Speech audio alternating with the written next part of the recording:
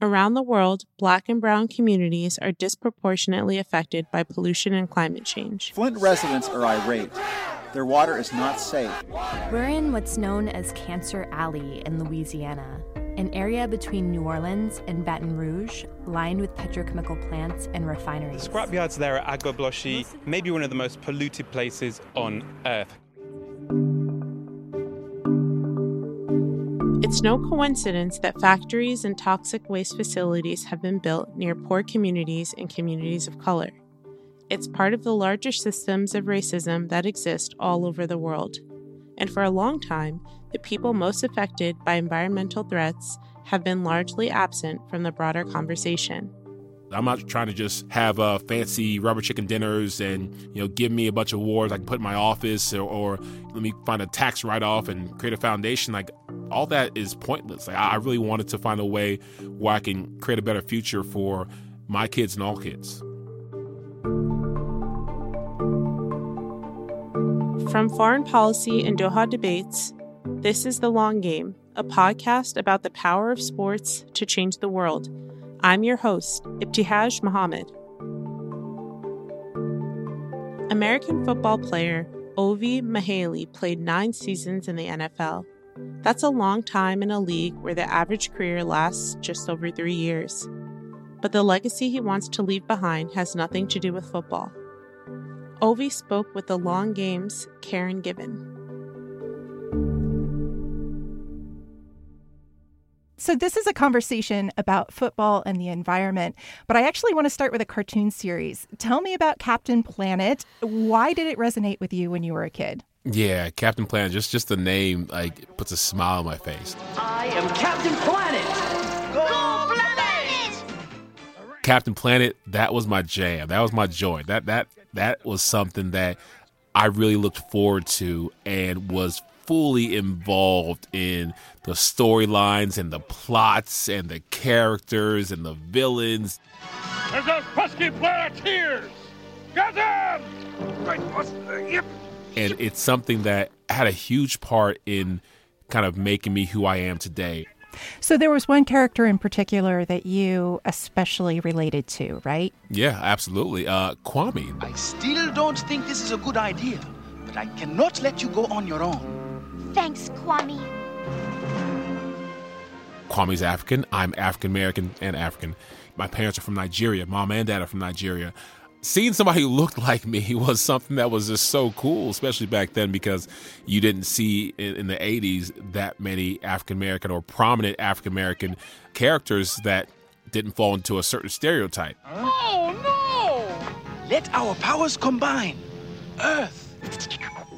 So with Kwame being, Earth, strong and being powerful and part of the team, and I wanted to understand, why they are fighting these bad guys and trying to save the rainforest and what is this whole sustainability, environmental thing. It made me curious and started me down a journey. So as I understand it, playing in the NFL was not really your original plan. So what did you think you were going to do with your life? Well, I thought I was going to be a doctor like my dad. I saw him every day wake up late nights, early mornings. He was gone at Christmas, missed my birthday because he's delivering babies to the hospital, literally bringing life into the earth. And he just always was working hard for his family to try and give us a better life. So I wanted to be a doctor just like him. Most immigrant children can say that doctor, lawyer, engineer. That's it. You got to be one of those. You're not going to be a poet or a writer or an art. No, that's not going to work in, immigrant families. So I picked medicine out of the 3 and was full speed ahead. I was pre-med at Wake Forest University. I was taking anatomy as a college football player, cutting up cadavers and fun stuff. And I studied for the MCATs for 2 months. My sister is a psychiatrist a year older than me, gave me all her books, and I had every intention of taking the MCAT and going to med school. Wow. So despite all that time that you actually spent studying, yes, the Baltimore Ravens drafted you in the 4th round with the 2003 draft. Take me to the moment when you received that phone call. Were you waiting by the phone? Did you expect it? I was waiting, Karen, and waiting, much longer than I wanted to because I was counting my money before I even got it. I was like, all right, they say that I'm the number one fullback going to the draft by USA Today. And so if I go mid-second round, I'll get about $1.5 million signing bonus. And with that, I can get this, that, and the third. I had my car picked out. I had the vacations I was going to take. So talk about waiting by the phone. I waited in the first round pass. That's fine. Second round pass. All right, that's fine. I'll go third round. Third round early, third round mid, third round the end of it. And that passed. And back in the day, in 2003 when I was drafted, the first day was the first 3 rounds. So I had to wait a whole other day till the fourth round came, and everyone was like, it's all right, Hobie, it's okay. You'll be the first guy taken in the fourth round. So fourth round goes. They're in the middle of the fourth round. I'm still waiting. They're almost at the end of the fourth round. At this point, I'm walking, fuming, saying I'm going to make everyone rue the day that they didn't pick Ovie Mughelli sooner. And they finally called me fourth round. They gave me a call and saying, would you like to be a Raven? I was like, yes, I'd like to be anything that's in the NFL. Absolutely. Gosh darn it. What took you so long? When they called, it was one of the happiest moments of my life because every little kid who is out there, juking and high stepping and stiff arming and, hurdling and leaping and catching footballs, they want to do that in front of, 60, 70, 80,000 people, millions on TV. And I actually had a chance to do that. And seeing the pride in my parents' eyes, even though they wanted me to become a doctor, having their son, do what 1% of people in the world, probably smaller than that, get to do, made them so happy, so proud, so joyous that it made me feel the same way. So it was during those first few years in Baltimore that you first started your foundation, but the environment was not your focus. So what was your mission? Yeah, so when I first started my foundation, it was just really trying to focus on education. So many times where you grow up, the zip code that you live in determines your success in life. And that shouldn't be. It just really bothered me that the tools that allow you to be successful aren't even being disseminated, aren't even being given out in certain communities. So my foundation really was just about trying to impress upon kids the importance of education, how it can get them from their current situation to a better one, and how it can really uplift their whole family. So in 2007, the Atlanta Falcons made you the highest paid fullback ever in the NFL. That must have felt really good. Oh my gosh, did it? Those things happen to other people. It doesn't happen to this Nigerian Southern boy from Charleston. The coolest part, I always tell this story, Arthur Blank flew his private jet to Baltimore to pick me up. And I really wanted my parents, my dad is oldest of 12, mom's oldest of 11, how they grew up. It's just, they've come a long way. And they've never been on a private jet, neither had I. And so I just asked Mr. Blank if we could go to Charleston and pick up my parents. And he was like, okay, sure. We went to Charleston, my hometown. My parents were dressed up in their Nigerian garb and the headdress and the whole thing. And they came like it was coming to America. It was great. Arthur Blank sent a limo to pick them up. And so they walked down the red carpet, walked into the jet. We had the steak and lobster and just the high class service. And it was just a really cool thing because it still chokes me up now because my mom was crying like half the thing. I was like, Mom, stop crying. This is a really happy moment. She's just like, I just can't believe this. I just can't believe this. I just, she's like, thank you, Jesus. We don't deserve this. Like, we've been too good to us, giving all this honor and glory to my son, and we give it back to you. My mom was just like, I was like, Mom, like, I get it. Like, you're happy, but you're making me cry. And so she was just a mess the whole time. But she got it together when we got there, got to Atlanta. Another limo went to the facility and signed a 1800 several zero contract. So it wasn't just about the money. It was about the respect and the ability to really, really do what I wanted to for my family and for the people who I cared about. Well, it was in Atlanta that your story connects back with the environment. So you met Laura Turner Seidel. She's an environmental advocate and the daughter of Ted Turner, who is, of course, the founder of CNN and also the guy who came up with the idea for Captain Planet. So where did you meet Laura? And did you really sing her the theme song from the cartoon? I absolutely did. That's one thing I do remember because I lit up when I realized who she was, because I think it was some event that Arthur Blank had some of the Falcons go to. And, at some of these events, you put on the face and you shake hands and kiss babies, but, you're not really expecting to meet really impactful, influential people. It's just sometimes it gets really stuffy. People don't let their guard down. But someone introduced me to Laura.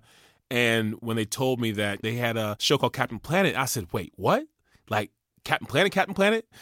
She's like, yeah. I said, oh, I love that show. And again, it took me back to childhood. So I sang the whole thing and I was a huge smile on my face. She's like, you are serious about this? Like, yes. This was a huge part of my childhood. And okay, I'm going to stop you there because you have to sing the song for me. No, it still goes, Captain Planet, he's our hero. Captain Planet, he's our hero. Gonna take pollution down to zero. He's a power magnified. And so I mumble the rest, but the beginning is just, it comes with just those chords and the chorus and the action, people zooming around. They did a great job. Any kid who likes action and adventure and story would be all over it, and I was. I might have given her a hug. Like I knew her. I was just like, I love what your dad did. And she asked me, oh, you're a Planeteer. So what are you doing for the planet? And I said, I help kids with education. She's like, okay, that's great. That's good. But what are you doing for the planet? I'm like, planet's good. Like, you're doing good stuff. And, your dad and, Al Gore is doing some cool stuff. And, you don't need me for the planet.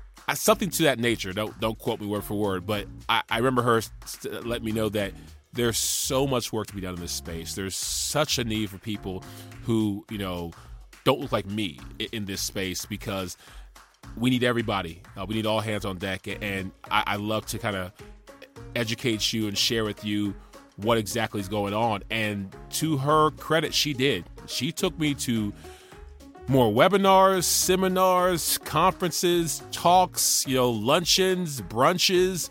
The whole time I just soaked it all in and realized that, wow, I was really wrong when I said that the environment is fine and it's good. There's a lot of work to be done, and I want to be a part of this work.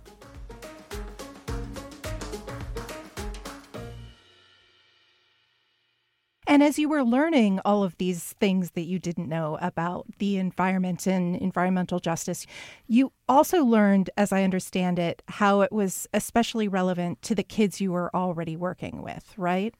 Absolutely. I learned about environmental racism. I knew about racism, but I didn't know environmental racism was so prevalent. Environmental issues disproportionately affect Black and brown people because they're lower income sometimes and because they don't have the ability to fight back.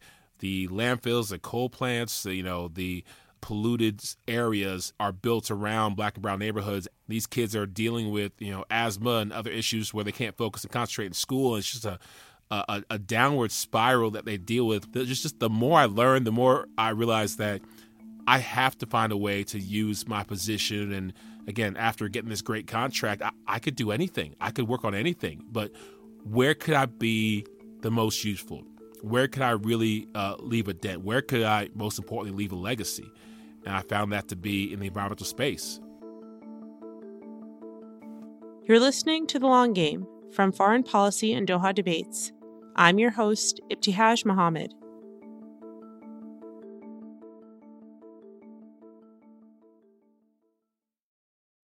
And now back to our conversation with former NFL player and environmental activist Ovi Mahaley. So, Ovi, in 2012, your first daughter was born, and that, too, is a story about the environment, right? So tell me what happened. Yeah, my first daughter was my wife. My second daughter was born, but Nasia was born, unfortunately, premature, and she was itty-bitty. I don't know how small she was. She was just so small and just so precious and fit in the palm of my hands, and I wanted so much for her to just be able to come outside, breathe, come home with us and get all these wires out of her. She had some respiratory issues and they had to, pull all these tubes and wires. It was rough, to be honest with you. Every day after practice, I go to the NICU. She was there for almost a month and a half, almost 2 months, just fighting for her life, trying to grow up and trying to be healthy. And I was excited to take her home. And when we were getting her packed up and getting her ready, I think we were almost to the car. Doctor came rushing to us and said that the air quality in Atlanta right now, it's fine for you and me, but for your daughter, the parts per whatever particles in the air, could be harmful, even deadly for your child with the respiratory issues she's been having.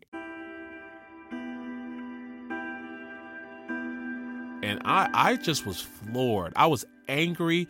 I was annoyed. I was irritated. And I just didn't understand how anybody in charge could let things get so bad to the point where kids can't breathe the air.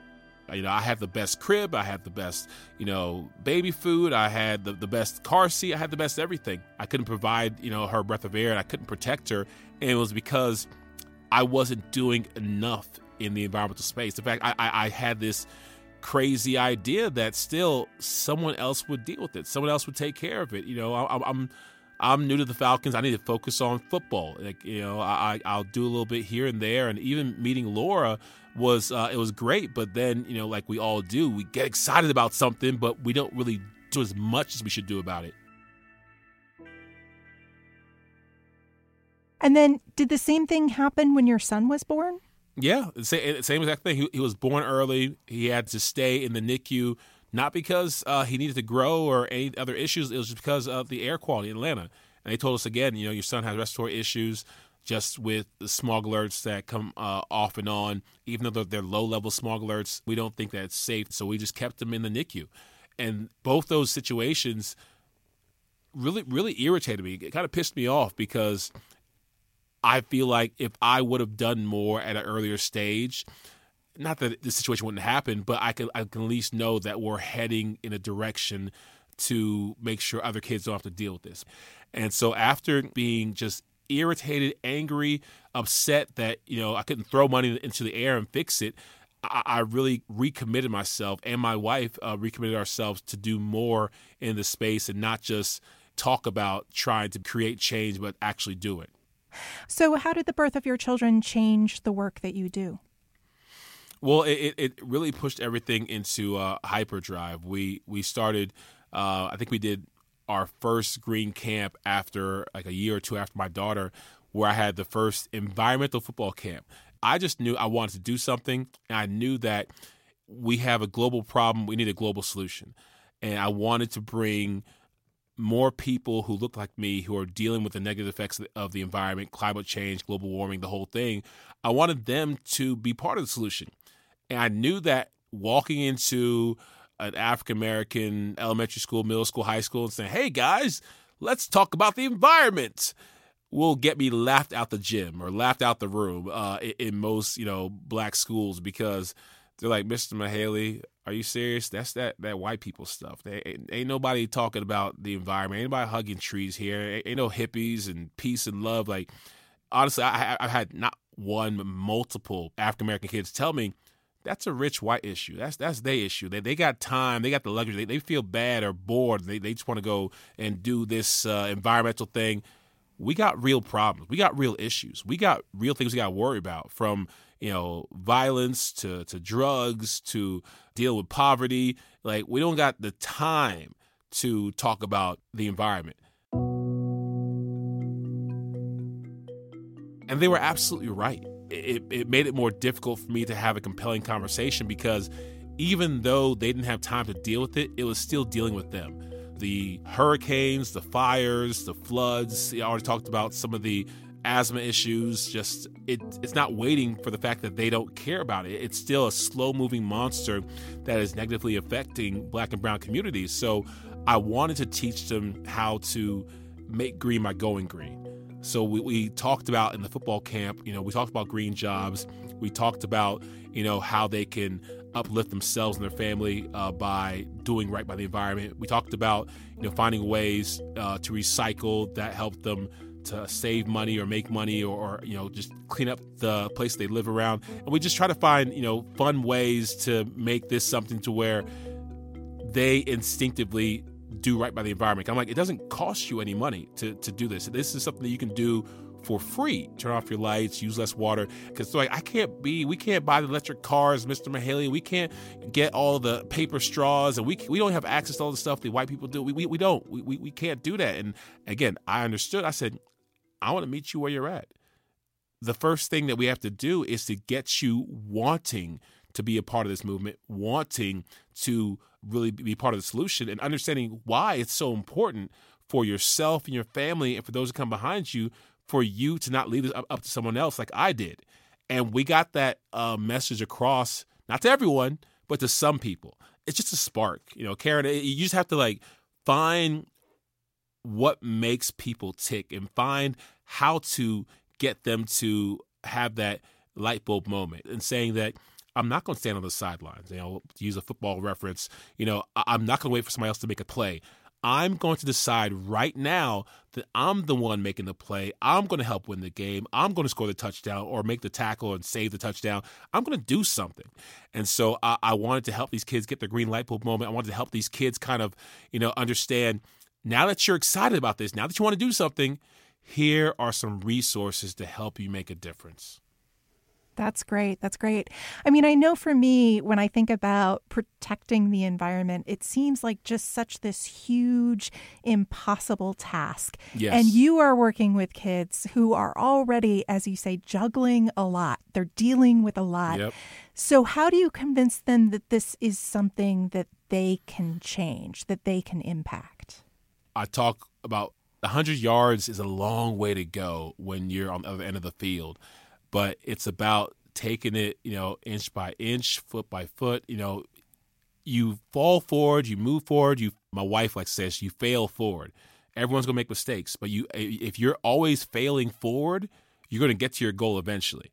And with these kids who have other issues that they're dealing with, and sometimes they don't even have the time to be interested in this, I tell them about how you make time for what's important. Once I convince them how important this is, I teach them how to make time.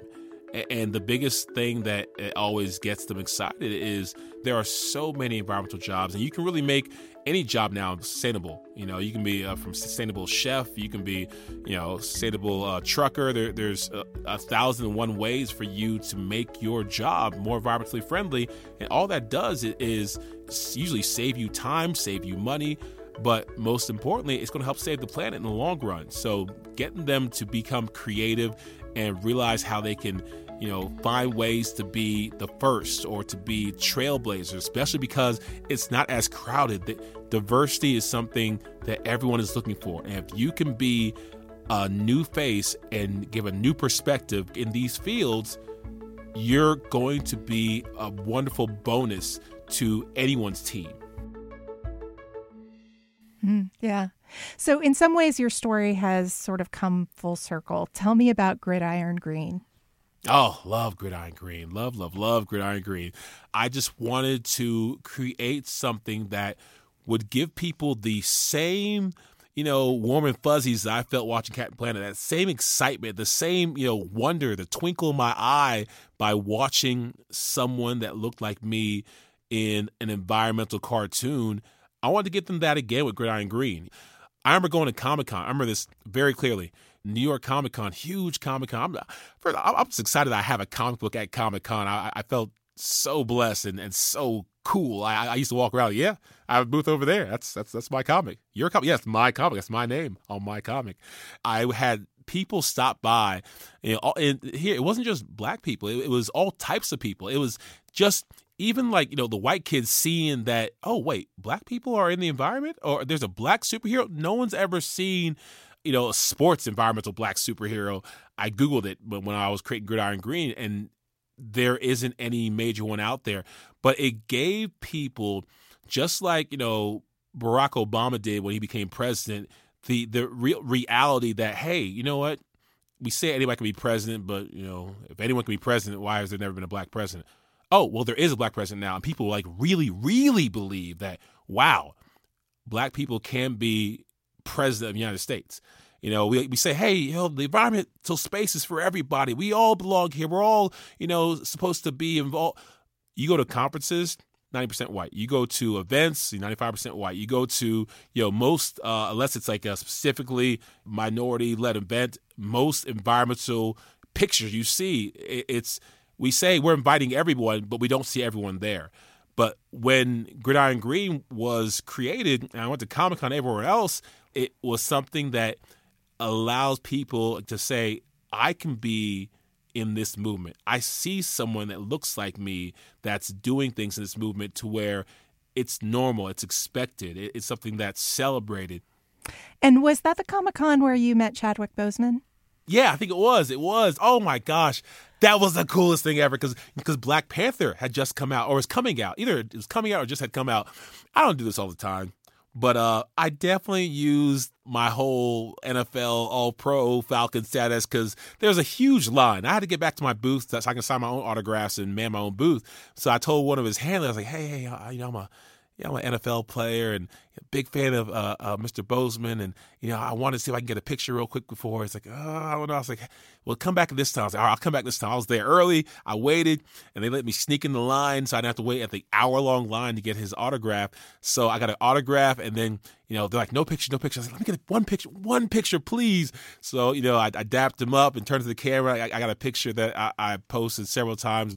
We had like a 60-second conversation when there are people just waiting behind us. But I'm a large individual, so they weren't yelling at me to move that much. And, you know, Chadwick's Chadwick. And I remember he talked to me about football being great. And I said, your comic book is amazing. And I told him about mine. The whole moment was really special for me because Black Panther, as we all know, was just a huge moment in comic book or, you know, movie history as far as it being Afrocentric, Marvel, superhero. Obviously, Gridiron Green's not anywhere close to Black Panther, but I felt like in that same vein, I was trying to do a similar thing to bring attention to the role that people of color can play in the environmental movement. We've been mostly talking about the U.S., but everything we've been talking about, environmental racism, the fact that most of the people in this space are white, and the fact that most of the people affected by environmental problems are not, that's true all over the world, right? Oh, yeah, absolutely. 1,000% is a global problem and needs global solutions. There's no reason why only a small fraction of our population should be mobilized, which is, I think it's a great word, mobilized to fight this issue. Why are we only catering to certain people? Why are we only going to certain places? Why are we only creating events that only some people can be a part of? It makes no sense whatsoever. And, you know, it boggles my mind. And I had to be really frank at a couple of conferences where some people got offended. And I said, I'm sorry. I said, hey, environmental movement. Hey, leaders of the environmental movement. You've known the environmental movement has been a very white movement in the 60s and the 70s and the 80s and the 90s and the 2000s. And why has there not been a more concerted effort, not just one where you make a pledge on the third page of your website and say I'm all for diversity and inclusion, but why has there not been a more concerted effort to make this movement more diverse? Something to where when I go to Sustainable Brands or Green Biz, two great conferences where I had a chance to speak at, and I look out, I can't count the people who look like me, like on my fingers and toes. And I told them at both those conferences, I want to come back here in 5 years, in 10 years, shoot, in 3 years, and see the people in the crowd look more like the people on this planet. Because that's when you're going to see really radical change. What do you hope comes out of all this work that you're doing? Like, what is the legacy that you want to leave for your children? The legacy is simple. At the point where, you know, I leave this earth and go on to be with God, I want to have my kids and, more importantly, my grandkids say, thank you for getting hundreds of thousands, hopefully millions of people of all colors excited about being involved in the environment. Sport has that power. Sport has that ability to bring people together for a common goal. When you use the power of sports for this, anything's possible.